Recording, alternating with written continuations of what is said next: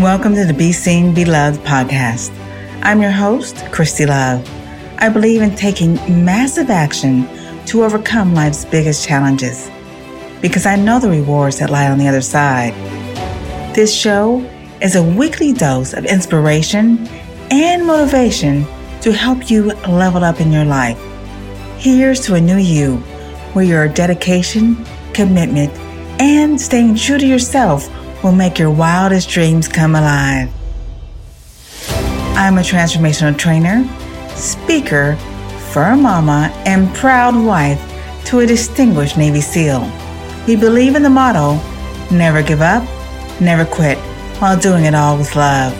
I'll share real talks with experts and thought leaders who offer proven strategies to turn your barriers into success in this unfiltered, transformational, and thought-provoking podcast. Let's do this.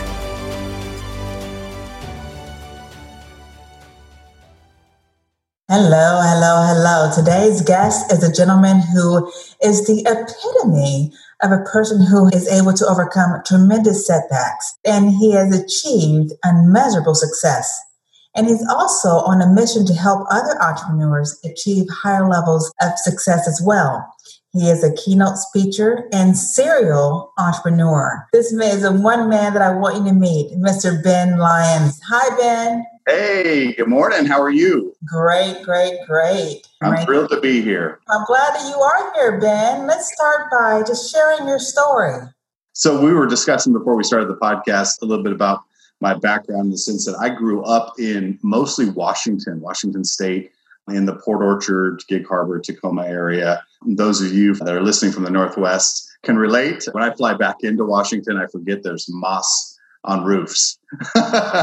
So a beautiful area, but it comes at a price because obviously the humidity and whatnot. But when I was very young, my father and mother lived here in northern New Mexico in a little town called Farmington. And they separated when I was about 5 years old. So my parents had a divorce and we ended up going with our mother up to Washington. So there was quite a bit of distance between my mother and my father. And so my mother began her journey raising 3 boys by herself. It was a difficult time for her. She didn't know what was ahead of her. She obviously didn't have the means to raise 3 boys by herself, so she had to be creative with how she did that. She commuted and worked as much as she could. She worked 2, sometimes 3 jobs, and we were left to raise ourselves in a large capacity. And so thankfully, I had my aunt and uncle that lived up there. We lived with them for quite some time, and we began trying to build our own home and doing these things. And I'll never forget this. We got to the point where we had finished building the home enough where my mom could go and insure it. It was boards and you're putting up sheetrock and doing all these things. We had help from people from the church and whatnot. And she went down to get insurance on the home. And when she came back, the home had burned to the ground. For all those years of work trying to build this home, and she had bought a little piece of land, and she had just scrimped and saved, and we just worked tirelessly on this property, and it burned down. So that was just a major setback. And in the same month, my mom lost her mother, passed away. So it was just, one of those double whammies. But out of that, I saw the resilience of my mom, the ability to be able to continue to move forward, even in the face of such adversity. And so that kind of began the story. And my mom and my dad really didn't have a great relationship. They couldn't talk like 2 adults. It just deteriorated fast. And so my dad held a lot of resentment that we moved up to Washington State. So we ended up doing kind of an every other year thing, which was extremely difficult, where we would spend a full year with my mom and then mostly a full year with my dad. And for young kids, it was just a very, very difficult time. And the courts back then were not very helpful.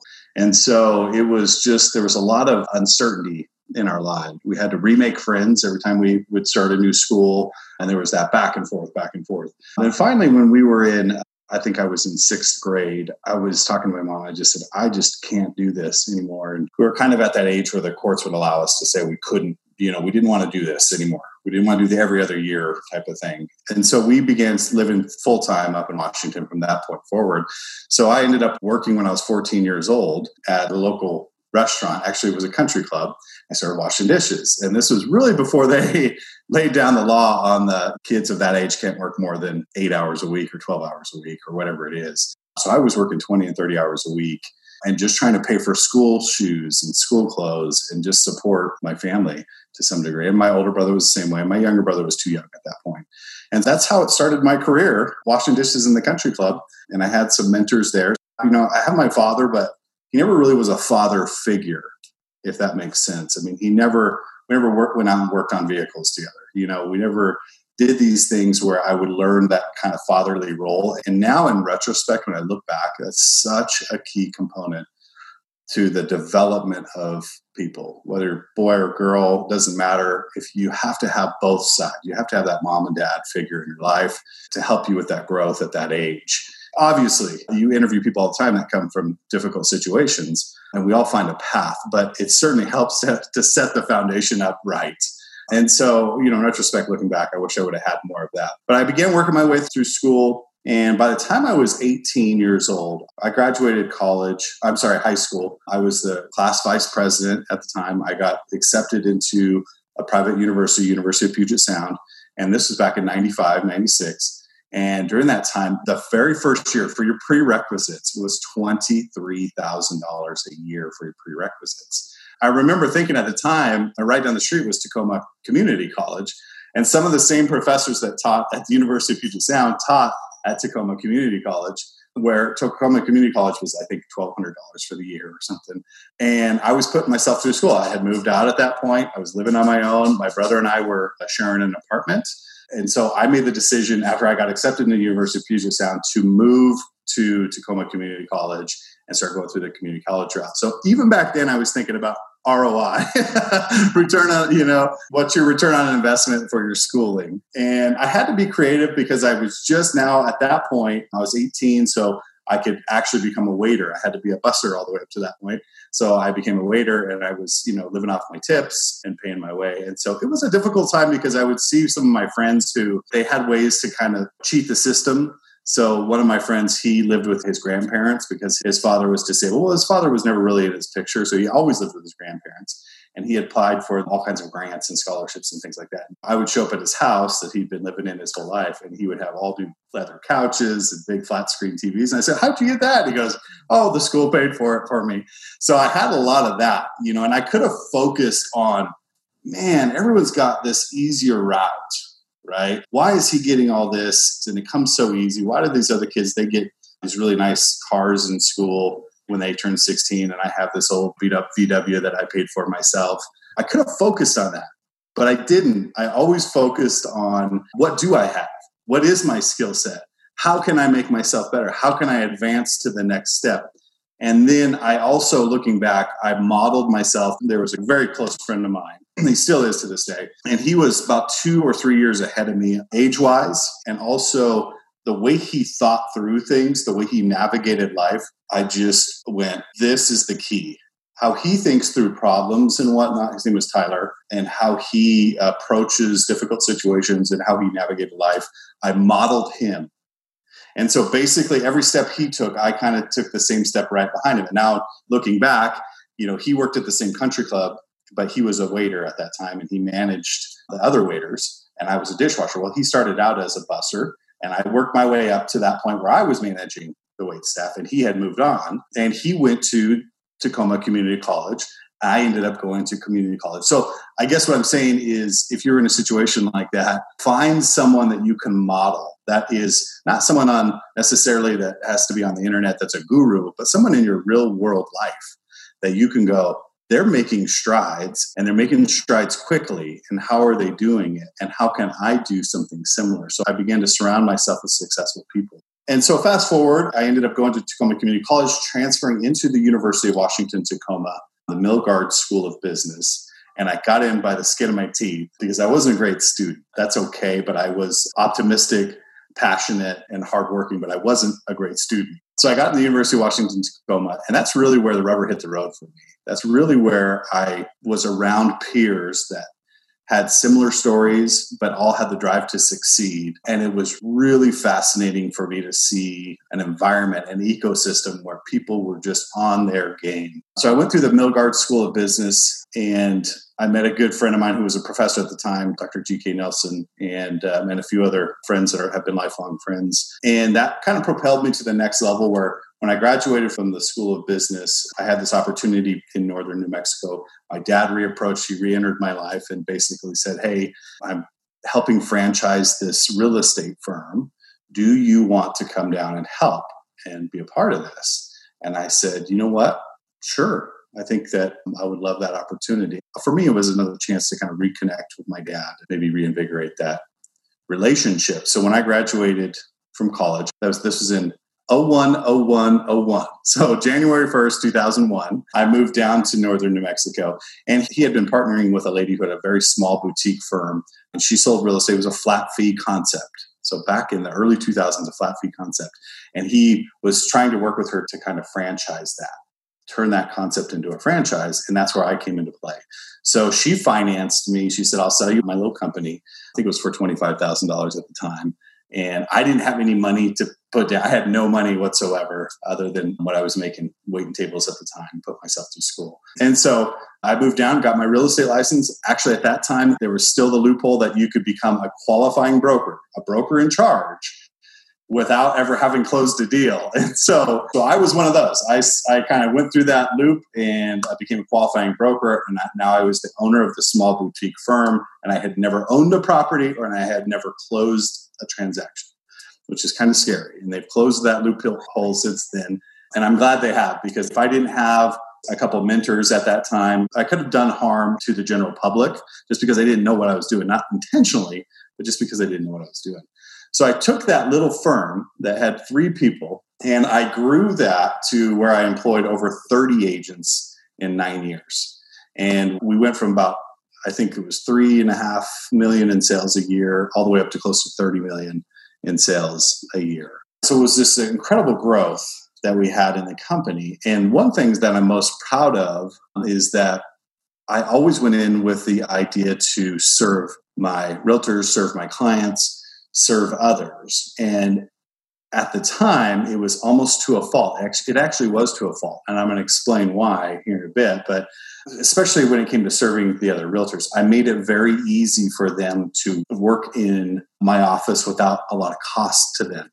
We had a great chemistry. We had a great team, but I bore all the costs to the monthly fees, the monthly advertising costs and things like that, where other traditional models, that's on the realtors themselves. And it lets them be accountable. It's kind of like if you have a tenant in a rental property and you say, hey, I'll take care of the utilities. I just want you to live there and pay your rent. Well, they're going to run up that utility bill because they have no accountability for themselves.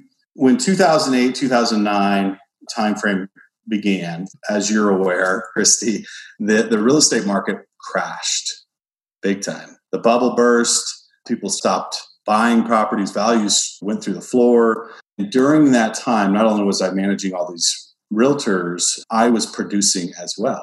And what happened was they stopped producing and I was still producing, but they stopped producing because there was no bite to it if they didn't produce. There was no penalty if they didn't produce because I bore the cost of keeping the company open.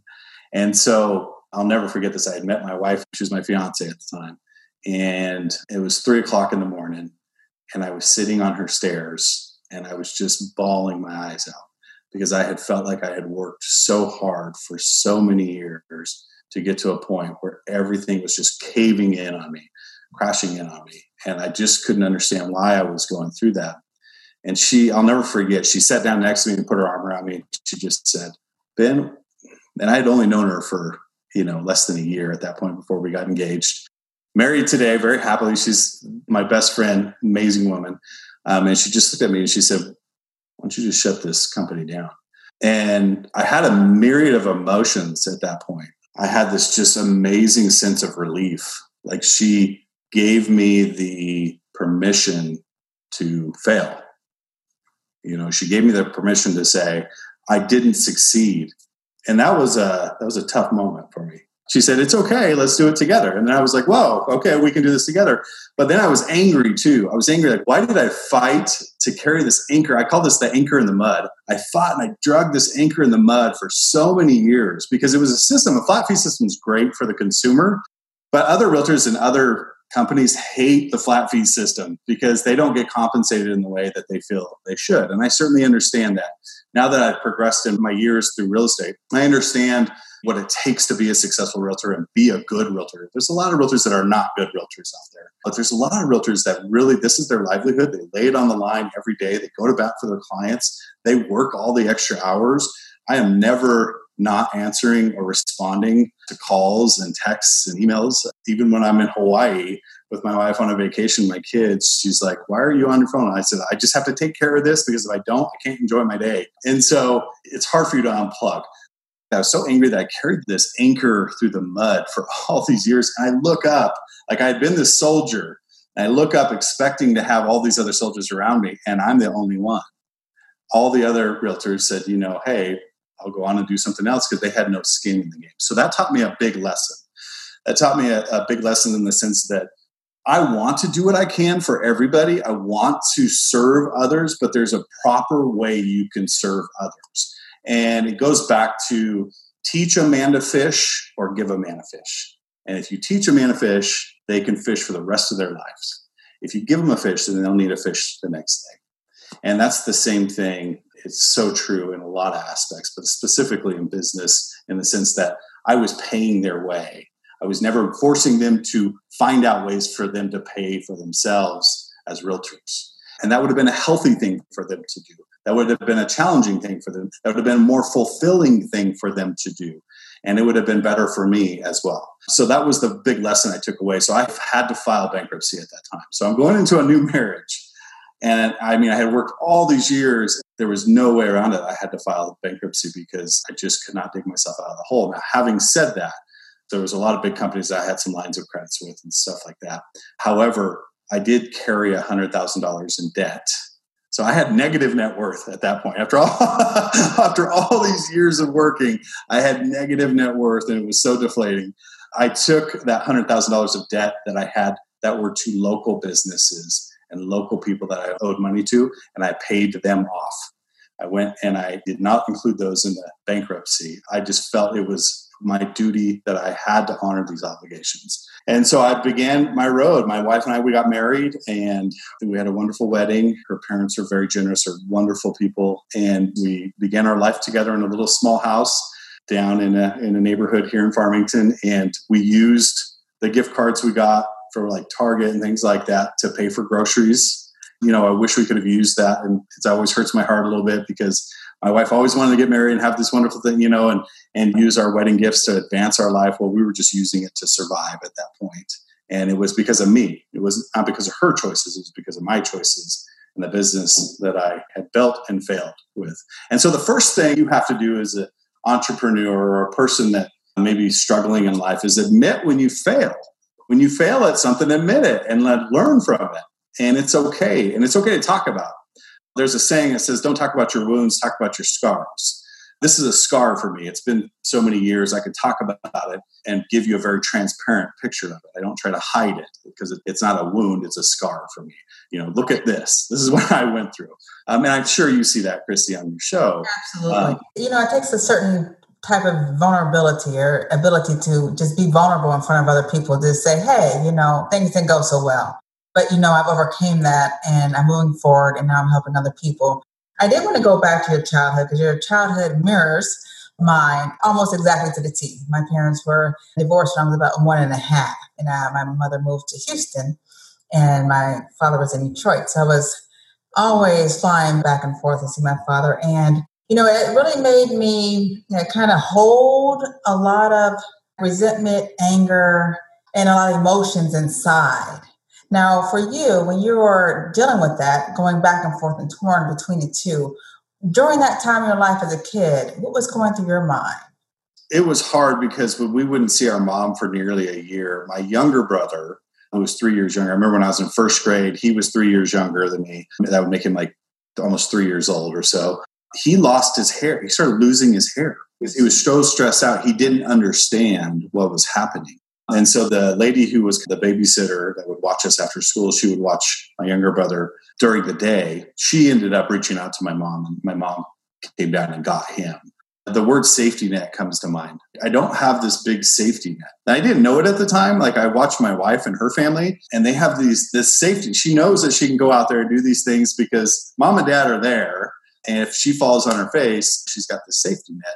And that even rings more true when you get older. You know, you get into high school and college and things like that. If you don't have a safety net, it's all on you. If you fall and you fail, it's all on you.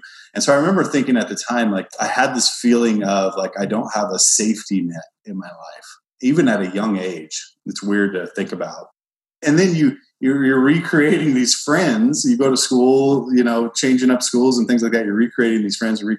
And so I had to learn how to manage chaos to a large degree, and I understand that I could set mental parameters for chaos and allow chaos to happen, but I had my own mental parameters that I could kind of, you know, frame it. Right. And for me, I have my space. I have my space because I moved about 30 times as a child. My gosh. You know, different states, different places. You know, I don't have any childhood friends because I was always moving. So it made me really introverted and just being by myself and playing with myself and just being, you know, comfortable with myself in my space. But on the other side, when you don't have that safety net, you just feel like, hey, there's no other option in life. I have to do this. I have to. So no matter what the obstacles are, you keep going forward because you have to rely on you. Yes. Right? Yes, absolutely. And, you know, what's funny is I love that you just said that because as I advanced in my age, things that I would be talking to my friends from school or whatever that they were dealing with, I'm thinking, is that really a problem? Like like that wouldn't be a problem for me. Like I'm already advanced in like what are true problems in my life. Like that's like elementary level. And so I think you're absolutely right. Like it forces you to sink or swim. And so I certainly was a better swimmer than a lot of kids my age at that point. I wouldn't change my story because my story is what built me. It's what built you, obviously, but it's what you focus on that is most important. And I did a fascinating interview with Dr. G.K. Nelson, who I mentioned earlier, for a summit that I had put on. And he talked about commonalities with success. And the very first thing, there's 3 pillars, but the very first thing is focus. What do you focus on? You focus on the lack of, or do you focus on, you know, what you have in front of you? Do you come from a grateful standpoint? The second thing is grit. And you and I obviously have that where we just continue to get up. We're not going to lay down. Either you lay down and you die or you get up and you keep moving. That is absolutely right. And the third thing he spoke about was optimism. Those are the 3 commonalities for all successful people: the focus, the grit, and the optimism. And it was a fantastic, revealing interview. But I wanted to share that because I think that anyone that goes through adversity like we have, you know, you have those elements in you. It's a matter of understanding that and then really focusing on how do I improve that or how do I continue to do that and make myself better. But not only that, you're a shining light for someone else who has gone through it, right? Who has been in a situation where they just didn't know what to do or how to move forward. And you give them the example as well. You may not even know it, but you are. So. Right. When you do the best you can, of course, you know, a lot of people have, like you said, a lot of excuses.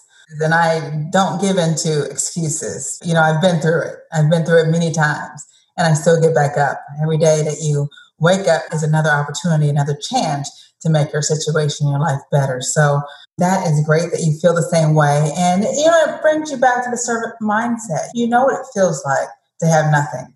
And you don't want other people to experience the same thing either. So that's why you give and you give and you give and you help as many other people as possible. Now, having models in life, you mentioned that, having people who you can model from, different mentors who's guided you along the way. Why do you think that is so effective to the growth of the entrepreneurs that you work with? Yeah, great question. If you really analyze what is the fastest way, the number one fastest way to get results in your life, whatever those results are that you want, whether it's losing weight, whether it's building a better relationship with your spouse, whether it's, you know, your financial freedom or having success in this specific career, whatever it is, the fastest way to achieve your results is to model someone that has done it before. There's no sense in this day and age that we have to recreate the wheel. At some point, if you are on the edge, you are surfing the edge of the wave of creativity. Yes, you are breaking new ground, but there are very few of us that are doing that.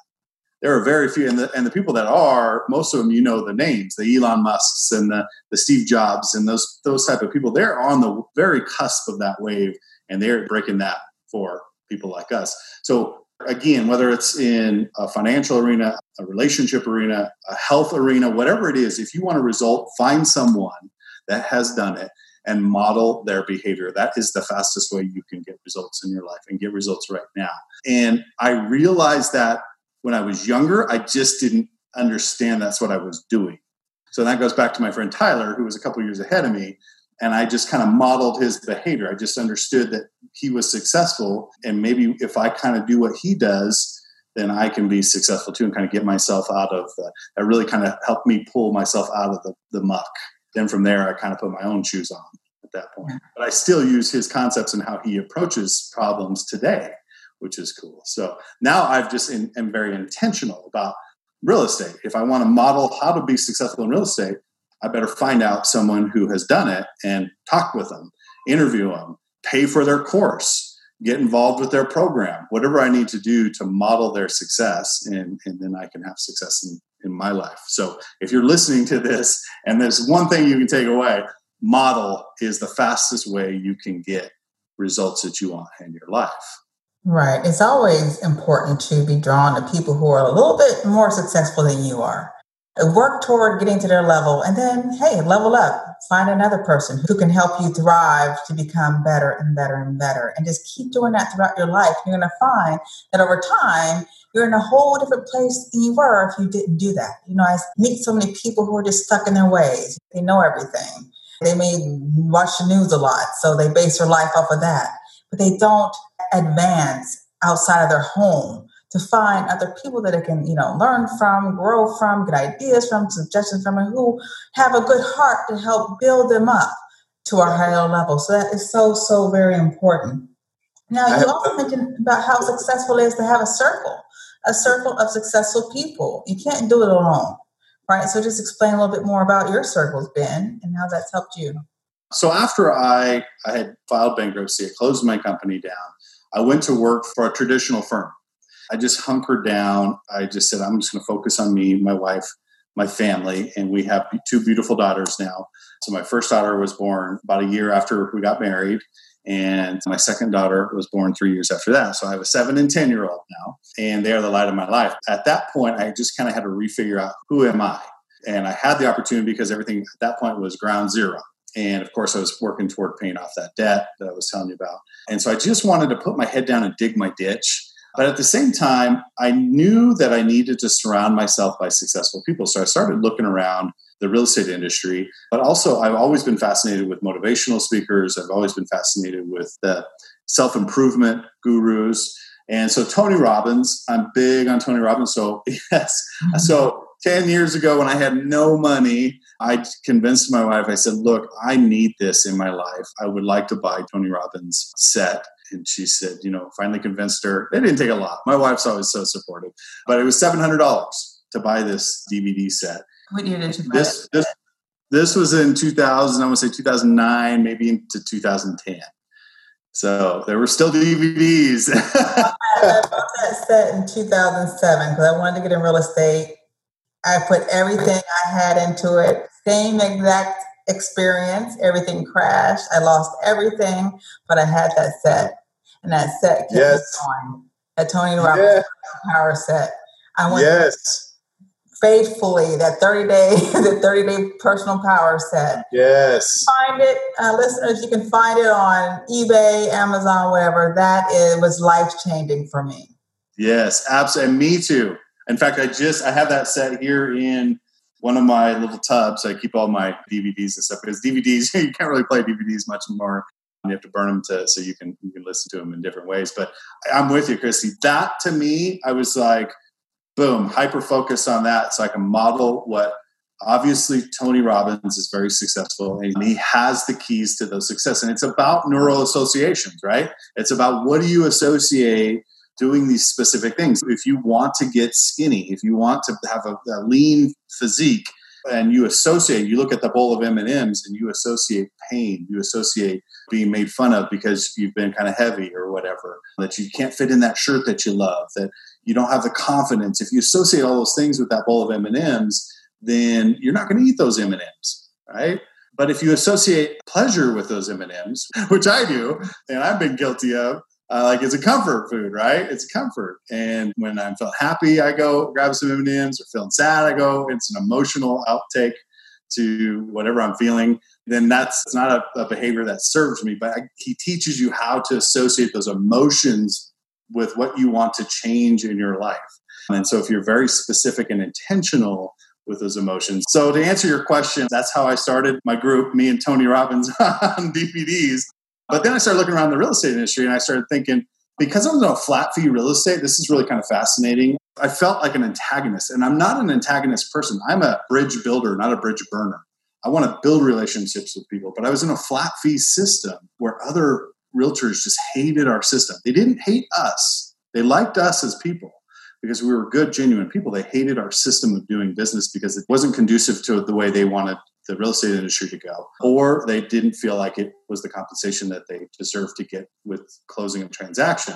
So now I was in a position where that wasn't an obstacle for me. So now I could go serve my board. I could go serve on committees and things. So I began serving on my board and in our local association, and I advanced very quickly. Within 2 years, I became president of the local board of realtors. And then I went up to the state level and worked my way up through the channels there, where I was just about to be president of the State Association of the Realtors, New Mexico Association of Realtors. And I took a step back because I have young children. And I said, you know what? I only have this small window of time to spend with my children. And is this more important or is this more important? And that's a whole nother story. But to answer your question, that's where I began to serve and surround myself by other successful people. What happened was my real estate business shot through the roof. I won Realtor of the Year 3 separate times, which is almost unheard of. I'm very blessed and thankful to that because that's an award that's given by your peers. And I've received state awards and numerous accolades, and my sales have gone through the roof. I've ended up today, I've brokered over $200 million worth of real estate, which has been a fantastic ride. But I wouldn't have been able to do it, I don't think, if I hadn't gone through these challenges and I hadn't had these setbacks, because it forced me to reset, rethink, reprioritize, reevaluate. It forced me to a ground level where I had to rebuild mentally, emotionally, financially. I had to rebuild on all levels. And I think that's the most important thing for people to hear, is that it's okay if you have these moments in your life where you're just totally on ground level, where you're in ground zero and you have to rebuild. You have to swallow your pride and step back up. But it's also an opportunity. It's an opportunity to reshape everything you want in your life, because oftentimes what you don't know what you want until you know what you don't want. When I figured out what I don't want in my life, what I do want became very clear, and I had a path to go for. That's right. I think a lot of people, when they experience these setbacks, they really need to understand that it's okay. It's okay to restart over and not feel shameful in front of other people and feel like they're a failure in life, and that it's okay to start over. Next time may be better, but never give up.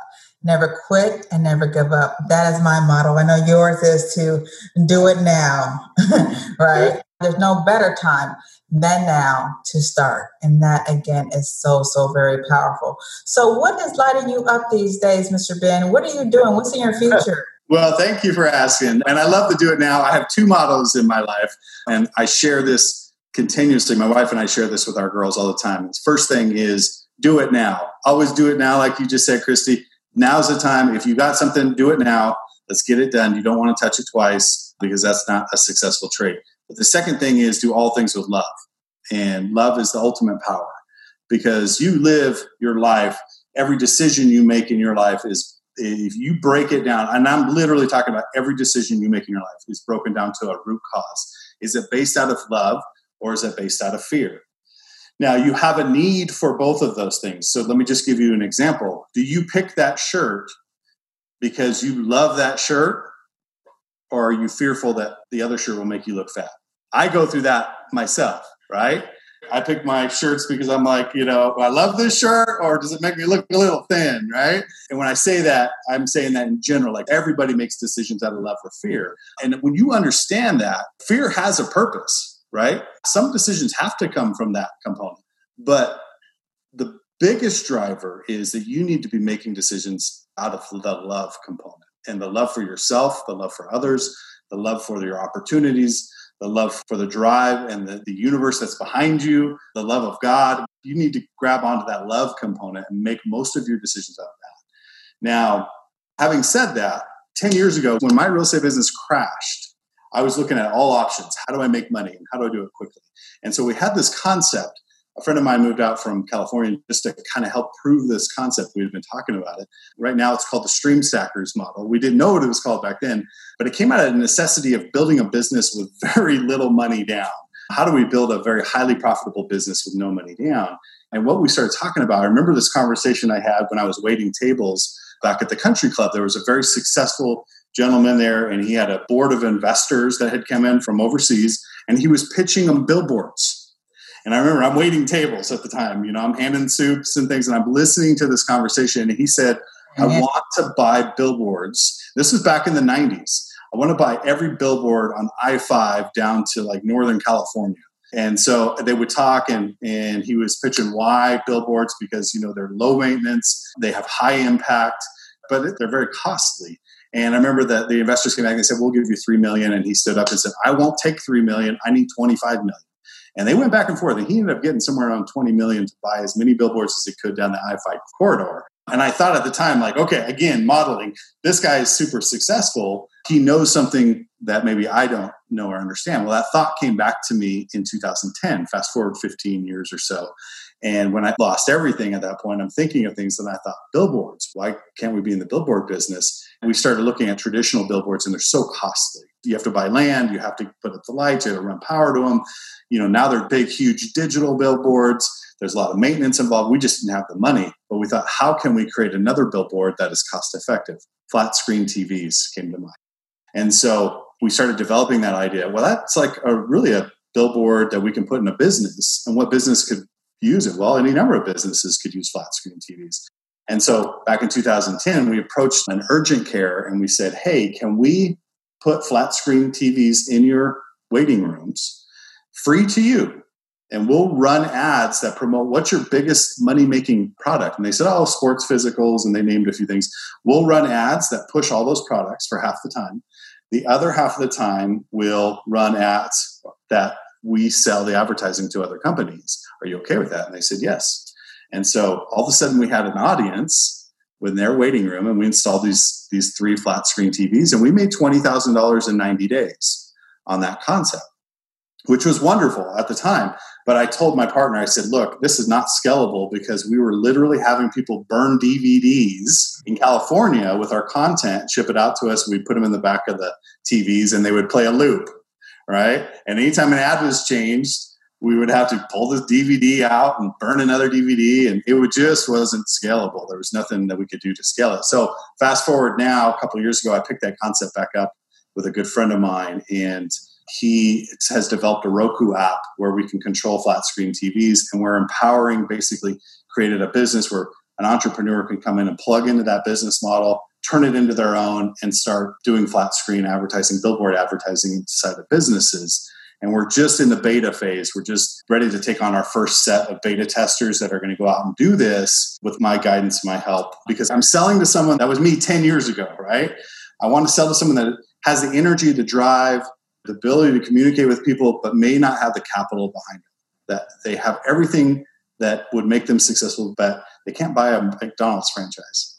They can't buy some of these franchises that cost them an arm and a leg. So my goal is to serve those people that really want to improve their financial standing and stack streams of income to improve the quality of their lives and make it affordable, give them so much value that it's just a no-brainer for them. If they don't use the system, it's not because the value isn't there. It's because maybe it's not the right time in their life or it's not the right fit, and that's okay. But that's my service now, is I want to help serve entrepreneurs on that level and give them coaching guidance, obviously, along the way. So that's where I'm at today. And I'm still a full-time realtor. which is fantastic. That's what pays the bills and all that. But my passion is serving and helping. You are doing big things in the business world for sure, and helping so many people along the way. Can you end by just telling our listeners about 3 good tips to be a successful entrepreneur? Yeah, so great question. There are so many tips out there, but to be a good entrepreneur, I really feel like, first of all, you have to have the foundational components of wanting to improve yourself in whatever arena. It doesn't matter, whatever is your ultimate passion, but you have to have this drive to want to continuously improve. There's this term, it's called Kaizen, and this was developed back after World War II, where we had to go back in and help build Japan back up. And some of the generals and some of the business owners in Japan, because they had been decimated with the atomic bombs and just in the war in general, they came up with this concept of Kaizen, which means constant and never-ending improvement. So you will never seek perfection, right? But the journey to perfection is perfect within itself. So you're always striving to become better. So for me, the number one thing for you as an entrepreneur is to understand where you're at. Like, you may just stink at something, and that's okay. But just understand that you're going to get better, and you have to continue to move forward. So that's the first thing, is that I think that you have to have this innate ability to say, I'm going to try to improve myself in all levels. The second thing is, if you can't figure out what's going on in your life, start doing something, start moving. And I'm talking physically, emotionally, mentally. Motion creates opportunity. And it's so important for you to understand. I've told this to entrepreneurs time and time again when they say, Ben, I just feel stuck. I'm like, well, what are you doing? What's your day look like? Well, I get up and I go do my 9 to 5 and I come home and, I do this. And their routine is the same throughout. So there's no motion outside of their normal routine, right? And I go, you got to get yourself unstuck, whether that's put a workout routine in the beginning of your day, win your mornings. That is the most important thing. So that kind of is still in number 2. Win your mornings, get up and do your walks, do your exercises. You have to win your morning, because you start off your day with a win. Everything else becomes easy. It's your big domino you knock down for the day. Start your day with a win. And that means get up and get moving, get some exercise going, whatever it is, your morning routine, get up and increase that. But then motion in your business, motion in whether it's getting online and searching passions, whether it's, if you're in a specific niche, trying to develop that niche, just create motion in your life, because motion opens doors, it creates opportunities. So that's the second thing. So the first thing, again, is, you have to have this innate ability and mindset that you want to continually improve, and that you're not going to be perfect all the time. And that's totally okay. In fact, that's a power. That's a secret power, is to be vulnerable and not be perfect, right? And the second thing is motion creates opportunities. And the third thing is, in my eyes, you have to remain optimistic. You always have to look for the good. You always have to seek out the good. If you do that, then you will always find the good. You will always find the abundance in the lesson. You will always find the win in the failure. You will always find that next opportunity. People will be attracted to you if you look for the good in everything, every day. And that, to me, are, 3 big keys. There, are others, but to me, as an entrepreneur, if you can continually try to improve yourself, always keep motion a part of your life, and look for the good, you're going to be successful. Absolutely, absolutely. So did you hear that, listeners? Keep your drive, and have the drive to keep wanting to improve yourself. You want to start your day off with a win. Each day I start off with prayer, meditation, stretching, and dancing. Move your body and work on something besides that day-to-day mundane routine. Work on your business. You're going to see that's going to open more and more and more as time goes by. And also remain optimistic. Seek out the good. There's good. You can find good in every single thing. You just have to open up your eyes and see it. And more good will come to you from that. So, Ben, I truly thank you for being on the Be Seen, Be Loved podcast. You are absolutely an amazing individual, amazing person, amazing gentleman. And I look forward to watching you continue to grow, continue to help others, and continue to creating a legacy, not only for your own family, but for this world. Christy, it was an absolute honor to be on your show. Thank you so much for the invite. I'm honored that you invited me, and it was so great to share my stories and meet you. And I look forward to working with you down the road. All right. Thanks again, Ben. Thanks for listening to this week's episode of the Be Seen, Be Loved podcast. For more inspiring conversations, please share with a friend. And if you haven't already, subscribe, rate, and review on your favorite podcast player. If you have any questions or feedback, you can reach me directly at BeSeenBeLovedPodcast.com. Thanks for listening.